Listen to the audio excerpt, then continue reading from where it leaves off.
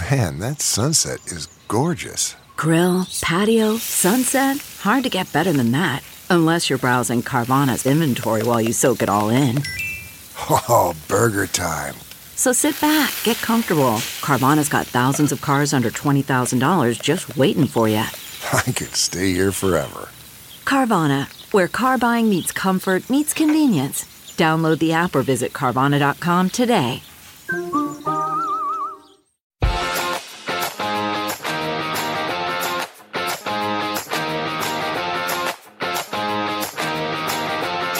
Welcome back, everybody. Tom Rose, Gary Bauer with you, the Bauer and Rose podcast, the Bauer and Rose Show. We're on every weekend on Sirius XM, the Patriot Channel 125, and our podcasts can be heard whenever your large and generous hearts desire on any podcast platform you choose. Well, it's July 4 week, and I've got a bunch of thoughts, which I'm going to get in first, because once Bauer takes a hold of the mic, I won't have a prayer. I'm very emotional today, Tom. I've been torturing myself by watching patriotic renditions of one type or another. Some very moving, welcoming homes of fallen heroes. And so anyway, feel free to take the next 45 minutes or so. And if folks you hear sobbing in the background, it's Bauer because he can't get his act together. So, well, anyway, we have an extraordinary opportunity, which I think so many of us miss, to appreciate or understand the degree to which we have been shaped by those who created this great country, not just the famous founders, but those whose lives, whose fortunes and sacred honor was on the line, but whose names today mean nothing to us because they were anonymous, everyday folks, even in their own time.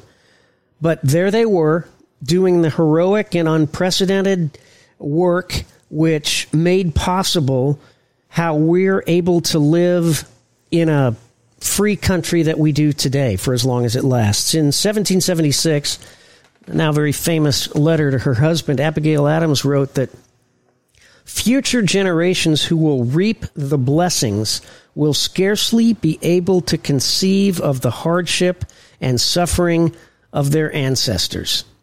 And of course, it all started, Thomas Paine, in his great pamphlet, Common Sense, wrote in 1775, before there was really much talk, frankly, of independence, that we have the power to begin the world again, a situation that hasn't happened since Noah until now. The birthday of a new world is at hand.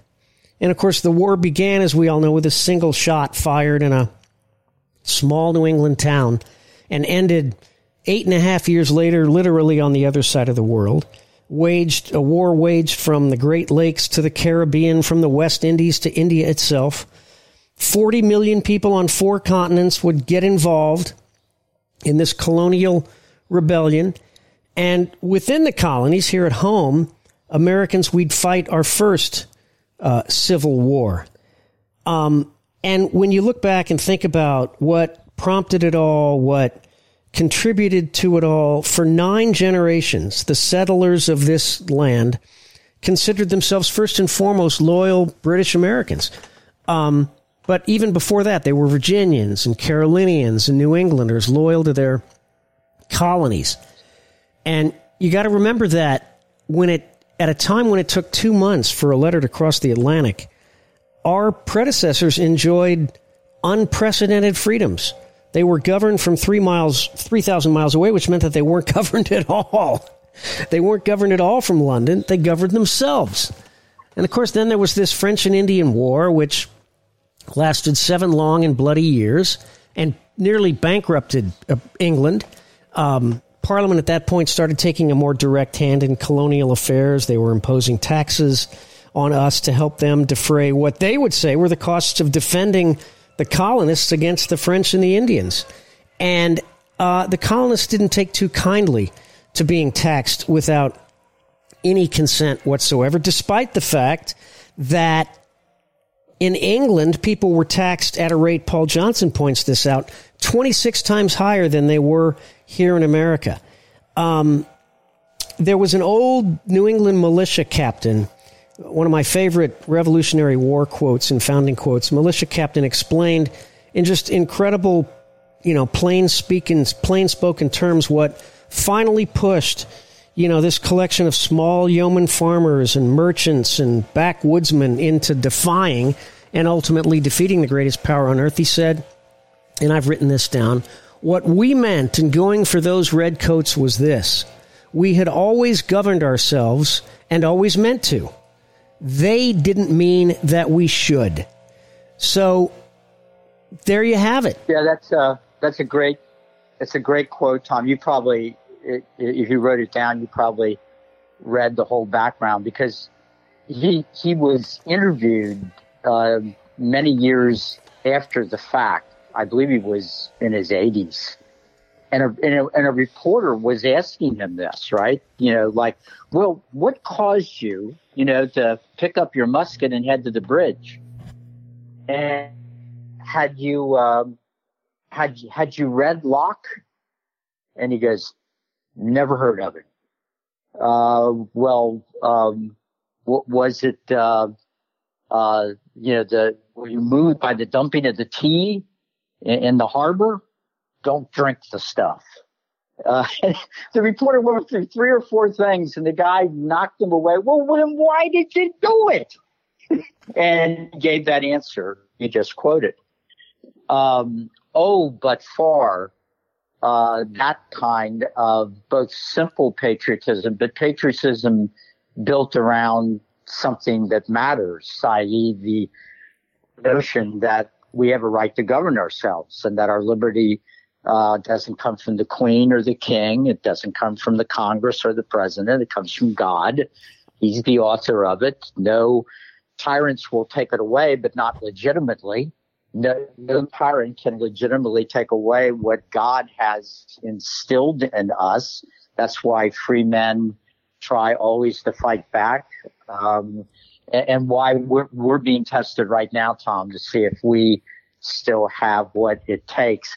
I heard something this morning, I think it was on Fox, where it was on our friend Steve Bannon's show. He had a guest on who was talking about, in these years leading up to the American Revolution, there were many people here that even while we were still part of the motherland, the mother country, were, and I'm not even sure whether they said it this way, I doubt that, but they were already thinking of themselves as being different, that they were Americans. They were different from the home country. They were here and they were facing the issues and challenges and problems that were here. But there was another group, and I think historically it's been decided they were about a third of the population, who they were still British. They were British who came here to establish British colonies in the New World. And so as you referred, I don't know if you're a reference to our first Civil War, meant that it was a fight of British people between each other, but among those that were colonists, it was a civil war. Absolutely, between Tories, between loyalists, and between patriots. Yeah, and then there, as always, there's the people that the Bible, has a parable about. Give me hot or give me cold, but lukewarm I will spew out of my mouth. A third of the country were what we would call patriots today. A third were loyalists to Britain, and a third was, I really don't have time for politics. They're with us in every generation, unfortunately. Yeah. Tom, as a Christian, I'm always inspired when because as you know, one of my big complaints, and you have this complaint about your people, how many just either don't get it, are neutral, or even worse in some cases, are actually on the side of forces in America today that would snuff out the liberty our founders gave to us. But what's striking is that if you can actually find a real history of the American Revolution, the number of incidents where pastors, preachers in the colonies led their entire congregation of men and fighting age boys to the front lines. In fact, some of the earliest battles, we just say, well, they were done by militia. Well, they were done by militia that often had been organized in the churches. And there's a famous pastor in Virginia. His statue, I believe, is still in Statuary Hall, although I'm sure soon to be removed.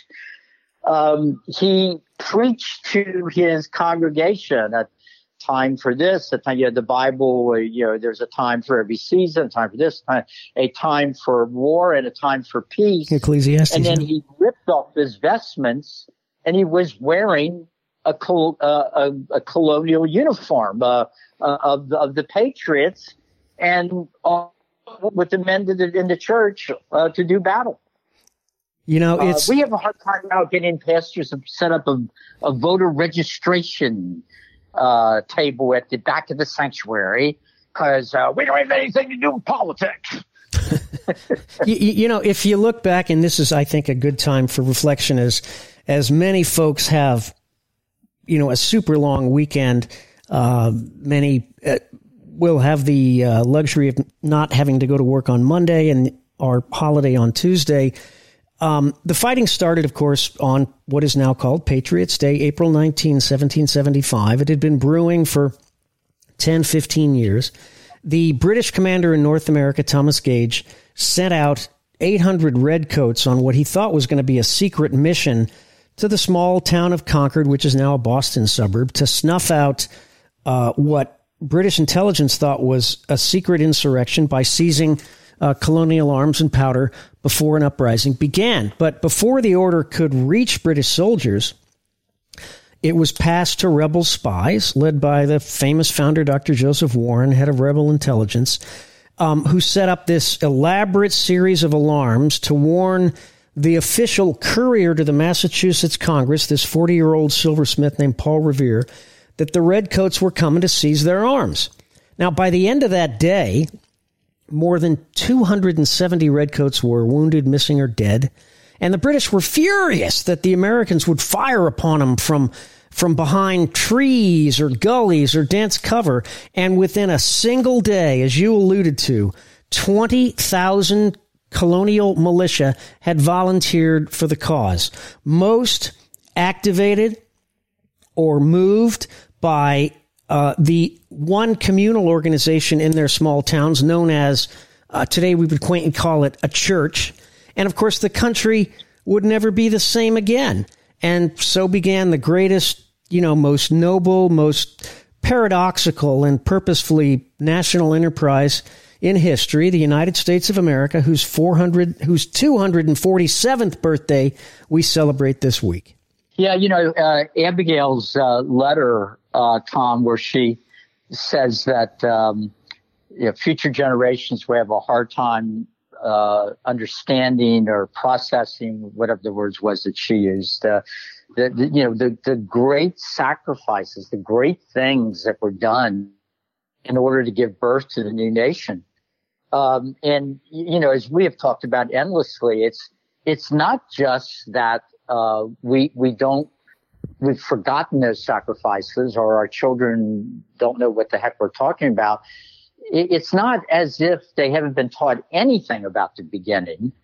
They're being taught about the beginning of the country, but it is a history that teaches them that the people that started the country were terrible. They were horrible, horrible people.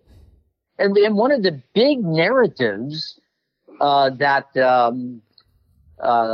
people are fighting back against in our schools, called the 1619 Project, because the idiot that's promoting it is arguing that America really began in 1619 when the first slaves were brought here.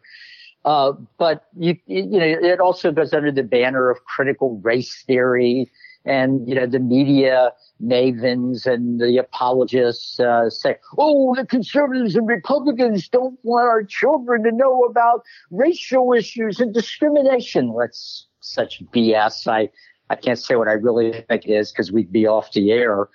But what's being taught by this movement to children in the hours that they have free in school after they've been taught that there are 52, they can pick which one they want. You then move on to history, where they're taught that America was built on slavery and that the reason for the American Revolution was that the colonists were afraid the Brits were going to make us get rid of our slaves. So that was the motivating reason for the American Revolution. You've got go ahead. Generations of kids now that have been taught that, and we wonder why they don't get a tear in their eyes like we do when the national anthem plays. Or we go, look at this poll. This can't be true. Only 30% of young Americans are proud of their country.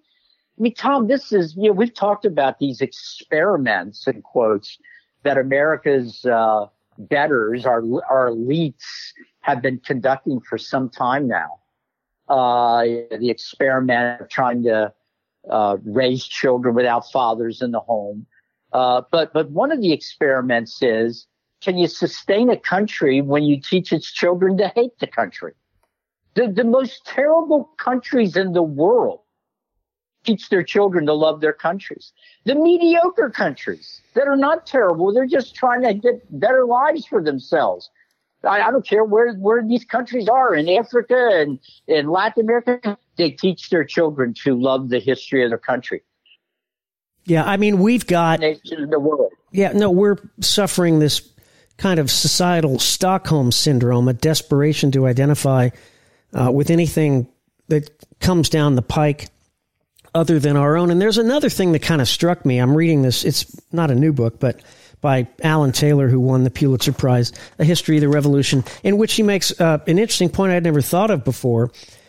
The redcoats that were in North America at the time, being a soldier was the British job of absolute last resort. They were the dregs of British society. There was a famous British saying that went, a messmate before a shipmate before a stranger before a dog, and a dog before a soldier. So the irony here is that the colonists themselves and the redcoats came from very similar social stock. And if the situation were different, or if similar circumstances would have availed themselves to a lot of these redcoats, most of them, they would have been the ones who would have escaped to America to get away from all of that. I mean, land available here on a scale never known before. In England, about 1 out of 10 men owned property. In the colonies at the time of the Revolution, in New England, 9 out of 10 did. One didn't have to be wealthy to become wealthy in this new land. Land and opportunity beckoned here that were the true wonders of the New World. Colonists, of course, had never been taxed before, and there was the Stamp Act and the Townshend Act and all the acts and proclamations that so infuriated the founders. Another thing to remember as we look back on our 247th birthday, Gary, is that no one who's ever lived their lives in the past. Thomas Jefferson never once said to Ben Franklin, "Isn't it great we get to live in the past?" They lived in their present, just as we live in ours. They didn't know what their tomorrow would bring any more than we know what our tomorrow will bring. Their present was different than our present. And that is what the myopic view of this march through the institutions of the left either can't understand or refuses to understand. We judge them by our standards, which are about 13 minutes old, because our standards change every 5 minutes. 20 years ago, we were the beacon of freedom, and today we're the beacon of Pride Month. We don't have pictures of our founders. We don't have audio recordings. There are no film clips, and there weren't war correspondents. So we don't have reports from the British or the Patriot sides. There weren't even any contemporary artist correspondence. There were no Winslow Homers like in the Civil War. And all the artistic renditions that we see today in our museums and our history books, those of us that ever actually have read a history book, were sketched long after the battles. What we do have are the letters, the diaries, the orderly books, the memoirs. And these are so rich, so detailed, so beautifully written that they almost compensate for what we don't have and make me downright jealous that we don't live in an age like that anymore. Well, yeah, Tom, there's been a lot of articles after COVID. The schools came back into session and so forth, and all over the country. We're getting just heartbreaking reports because these reports signify lives that will be lesser lives than they should have been. And what I'm referring to is the complete failure of America's public education, particularly in the urban centers, and desperately need help to overcome the disadvantages of, in many cases, in dysfunctional homes. And we're reading articles that say that, the such and such school, everybody in the 7th grade is 4 years behind in reading and writing skills. And a more accurate statement would be they're 250 years behind in what common men and women were able to write and read in early America. I mean, what's extraordinary about this, Tom, is that we all walk around thinking we live in an incredible modern age. And, gleaming things hooked up to the internet and, vehicles we couldn't possibly imagine. We're rockets going up in space, et cetera. But in some ways, we live in a more savage, debased, ignorant time than they did in the 1770s. I mean, things we're exposing our children to today that adults want to expose our children to today. In the 1770s, a father, a husband would have done whatever he had to do to stop his little colonial boy or girl from seeing those things or having an adult tell that child those things. In its own way, we are living in a more savage time and what we will subject children and women to than they were living in then at the edge of a wilderness. Edmund Burke, the great founder of, I guess you could call it modern conservatism, the English Tory member of Parliament who became the great advocate for American independence, argued in Parliament during the war that the British didn't really understand what motivated us. They'd been raised, the colonists, our ancestors, our predecessors, with English independence, English autonomy.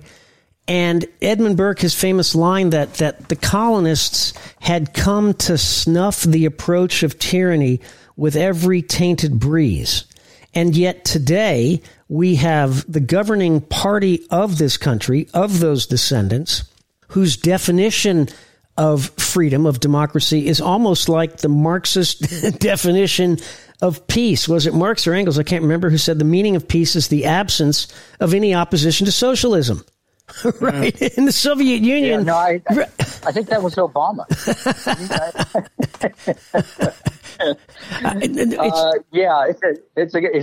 I know if it wasn't said by a modern liberal Democrat, it certainly has been thought by them. No, I mean, that's one of the great ironies and tragedies of the subsequent 247 years is that it's led us to this point where we have an unapologetic ruling party that doesn't want to govern under constitutional limits, but instead wants to rule without those constraints. And this can only happen when their power it can't be challenged. We could point to the Biden administration's, direct prosecutions of its chief political rival, its effort to wipe out any threat to its agenda, that it's without precedent. But it's really not without precedent, because it is what animated a revolution to begin with. Because today in America, we've got this never-ending cycle of persecution and prosecutorial paybacks.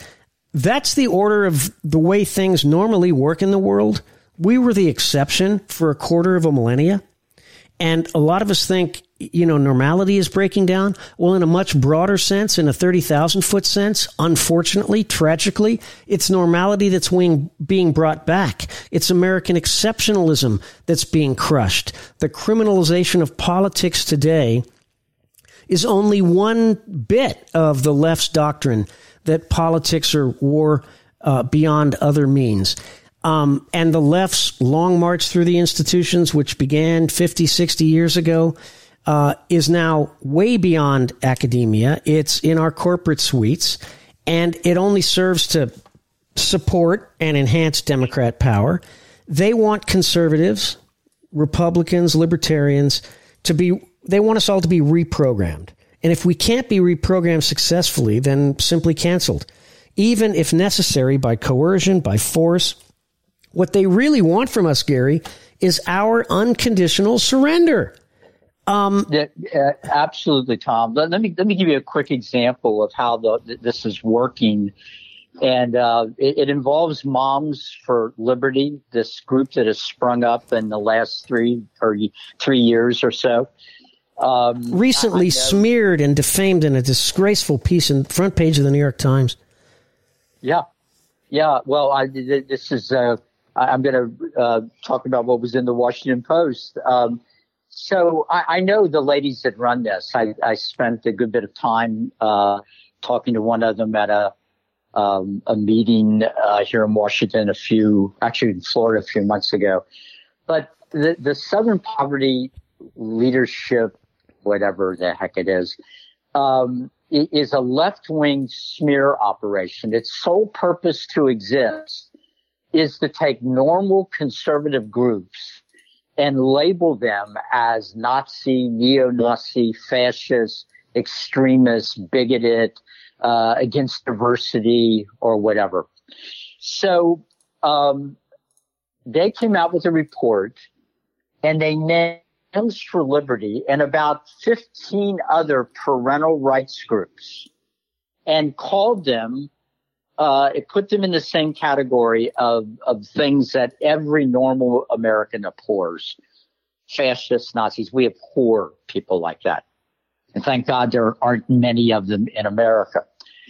But they label these groups of moms and dads, or in this case, a group of moms that are trying to protect their children from debased material, all too often introduced in our public schools. Well, the report came out.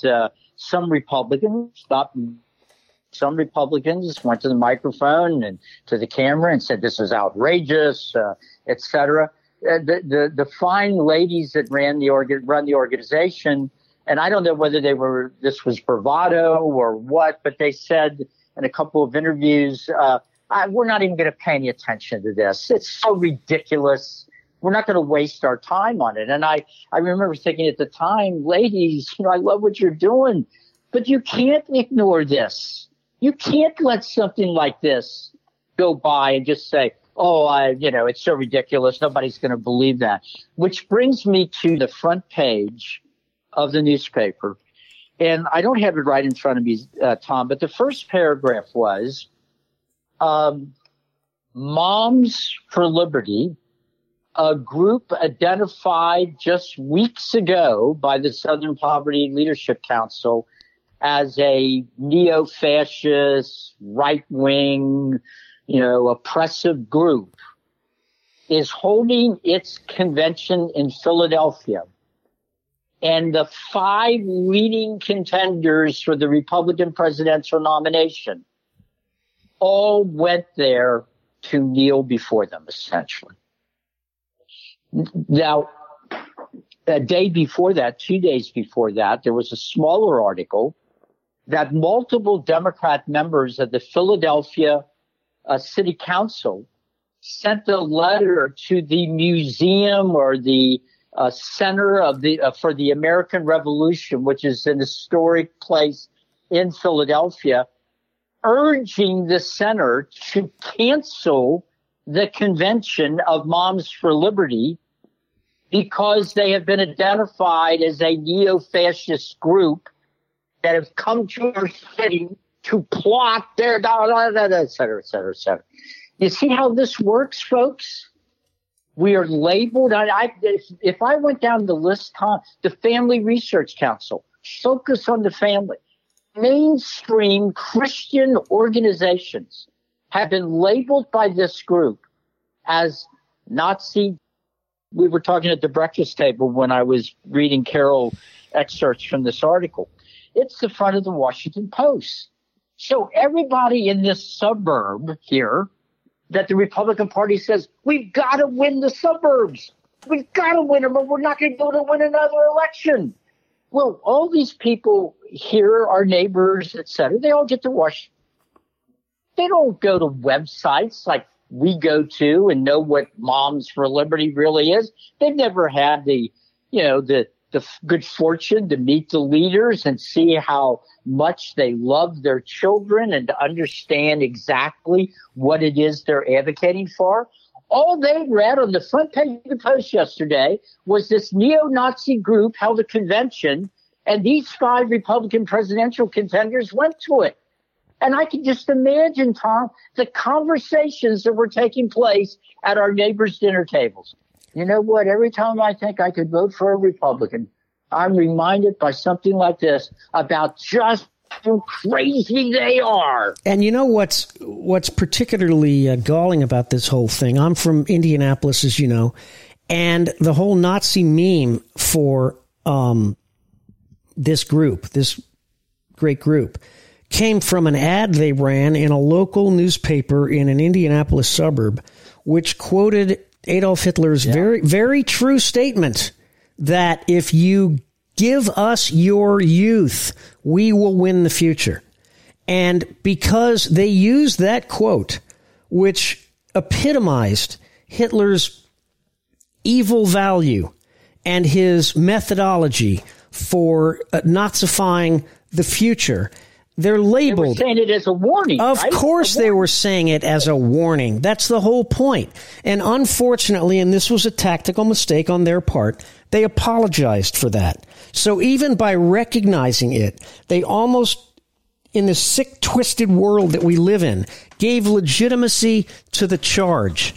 If we live in a world where we can't learn from the most evil people who ever lived about their diabolical designs, about the successes they achieved in exploiting or maximizing those designs, then we truly are condemned to repeat a future in which evil triumphs and good is diminished. You know, we're constantly required, conservatives, by the establishment left to own, to take responsibility for every one of our country's darkest chapters, from slavery to segregation, isolationism, even the Holocaust itself, McCarthyism, when all but McCarthy himself were actual policies of Democrats.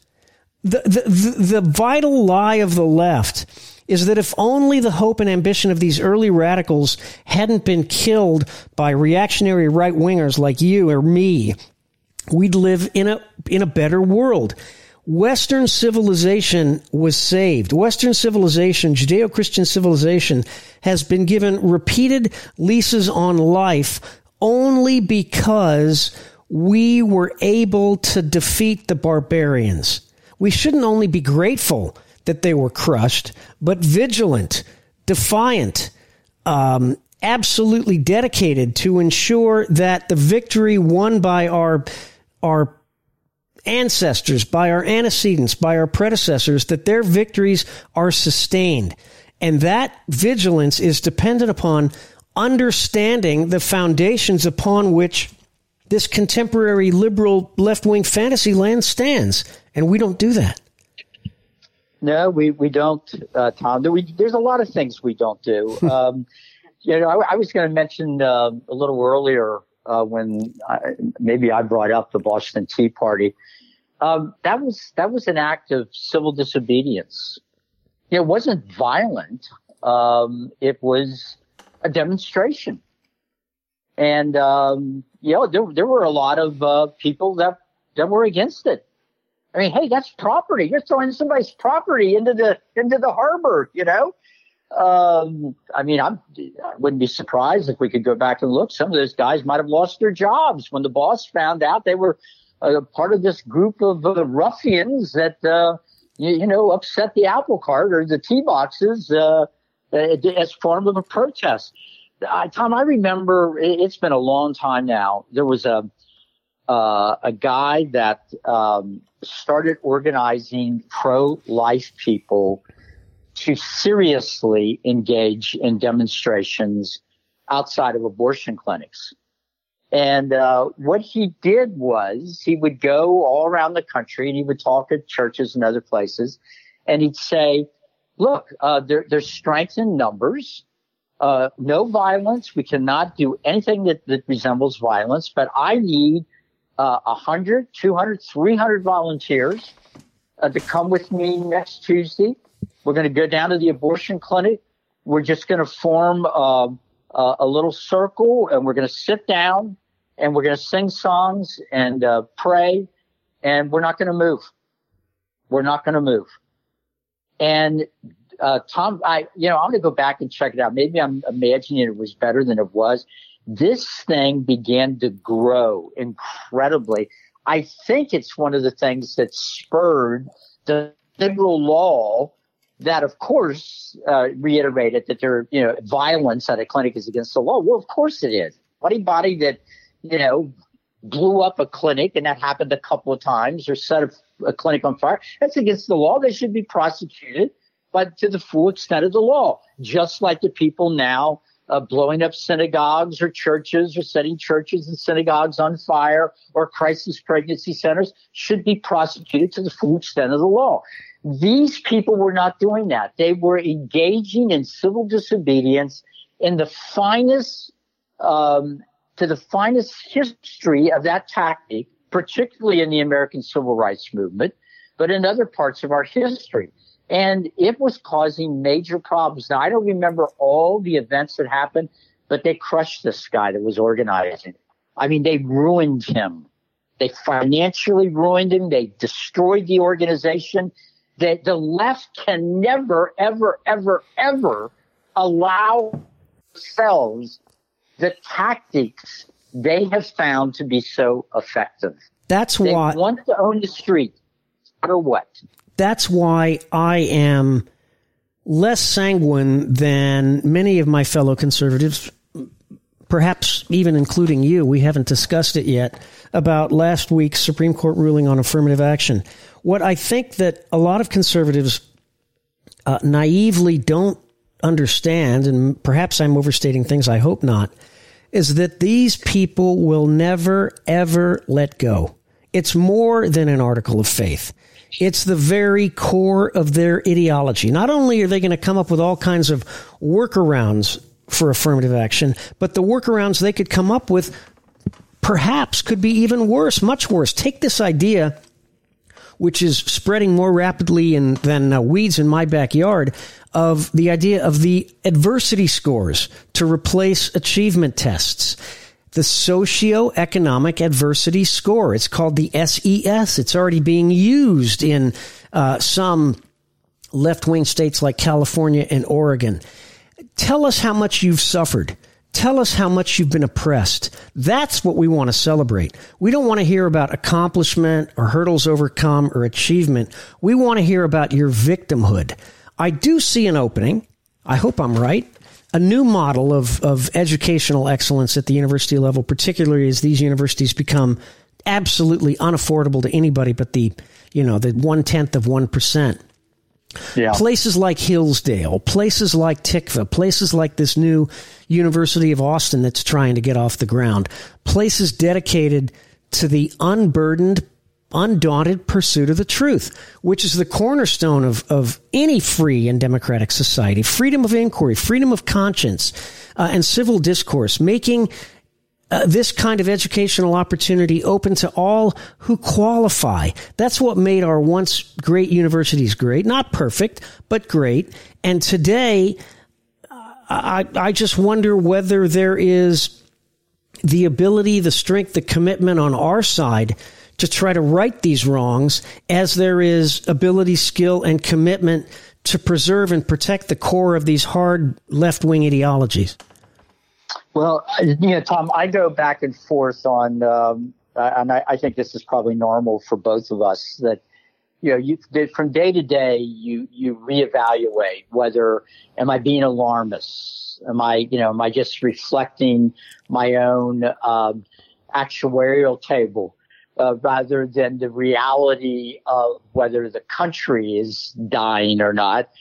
And feel really good that in spite of everything, it's actually kind of amazing country that half the country is able to hold the views it does when it has virtually no place to go other than places like the Bauer Rose Show. To hear somebody defend and promote and explain why these things they believe are actually right and true and the only thing that will save the country. The jury's out. I mean, I was talking with a successful businessman on Friday, and our conversation was about whether or not we are in a moment here. Maybe it's 5 years, 10 years. Theoretically, it could be less than that, where it's going to be decided, Tom.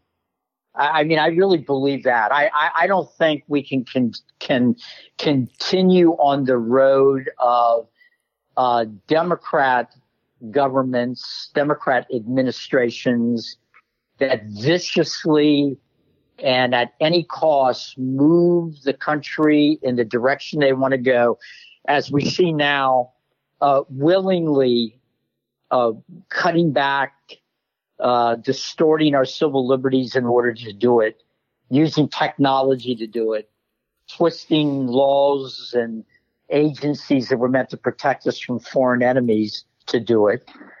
And the Republican administrations that spend all their time talking about marginal tax rates and government regulation, both of which are serious things and are worth some equity, but willingly and intentionally and regulating themselves AWOL and the larger debates about what it is that free young people should be taught. What is the purpose of our school? What role does religion play in our national life? What is the nature of our liberty? What should a foreign policy look like? People. On those things, the Republican administrations all are willing to just go along to get along. I can imagine, Tom, depending on who our nominee is and if that nominee wins, we will go to the mat to save the Trump tax cuts. I'd be happy if we could save the Trump tax cuts, but it's not the most important thing that's going to happen in America over the next 5 to 10 years. No, it certainly isn't. Yeah. So I was talking to this businessman, and much to my surprise, he agreed. He was ready to make some big investments. He said, Gary, this country's blessed me. I've had some great successes.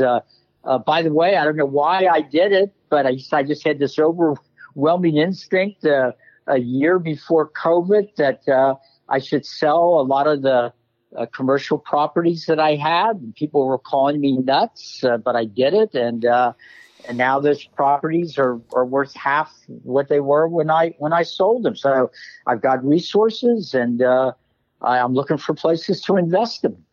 So Tom, I run into people all the time. I can't tell you the number of people that I know, not, oh man, stay away from that guy. He's crazy.